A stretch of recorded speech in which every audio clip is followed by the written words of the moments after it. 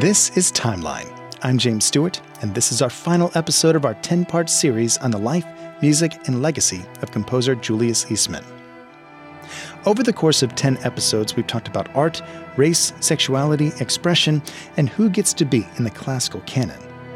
As we wrap up this discussion, we remember Julius Eastman separate from his musical legacy, Eastman the person.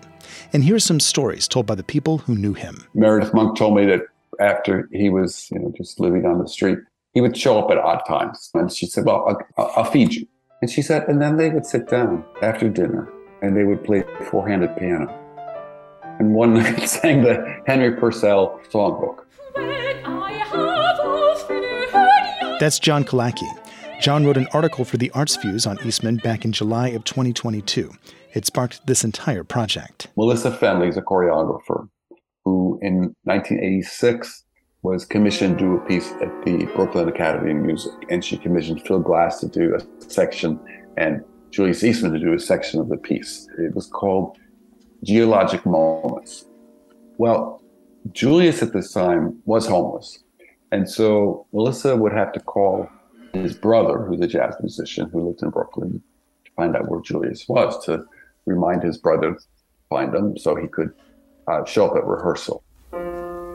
Julius didn't have a piano to rehearse with, right? They would sneak him into the second theater so the stage crew didn't know about it. And he would play for hours. He would sit there and play on the piano for hours. He would sleep backstage. And so she'd wake him up for the performance.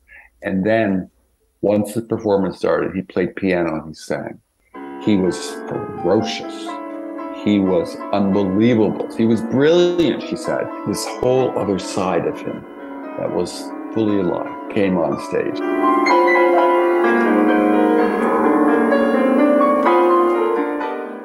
He and I were hired to be vocalists for this theater piece. This is Mary Jane Leach, a composer friend of Eastman's. I think it was like a 10 a.m. rehearsal or something like that. And it was just him and me and the composer. He walks in wearing black leather and chains with a scotch in his hand.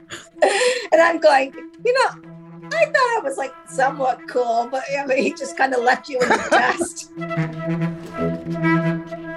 But I think he did want to kind of put his own identity in people's faces and make the public deal with things that classical music audiences don't usually have to deal with. That's Kyle Gann.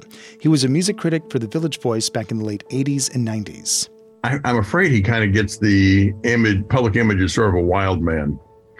And he wasn't. He was very gentle. He had this wonderful, deep voice. He was easy to talk to. I enjoyed his company. Mary Jane remembers when Eastman was evicted from his apartment in New York City, and she says even while living in the park, he found a way to take care of others. Everybody goes, oh, poor Julius, but all these friends went to his rescue and they raised money so he could pay us back rent. And he turned around and gave it to somebody else and says, well, he needs it more than I need it. This selfless behavior was the hallmark of Eastman's last years. He went to the men's shelter on 3rd Street and washed their feet and clipped their toenails. It's like, it has that sort of messianic kind of feel to it. Actions like this were evidence of Eastman's beliefs. He was a student of all religions and well-versed in many different philosophies. When Eastman walked away from his work, his scores, his belongings after being evicted, he also walked away from a quote-unquote normal life. He seemed to be rejecting the expectations of others and starting his own path. One of the things that has stuck with me was when I talked to his mother. His mother said he didn't even like to be touched as a baby. I mean, have you ever heard of a baby or infant who didn't want to be touched? To me, that just sets the whole course of his life, which is he's the center of attention, but he's also unavailable and untouchable in a way. And he was the master of his destiny. For years after his death, Eastman's music and humanity remained invisible, alongside too many marginalized, forgotten, or ignored voices in the classical world. But these days, Julius Eastman is getting his due.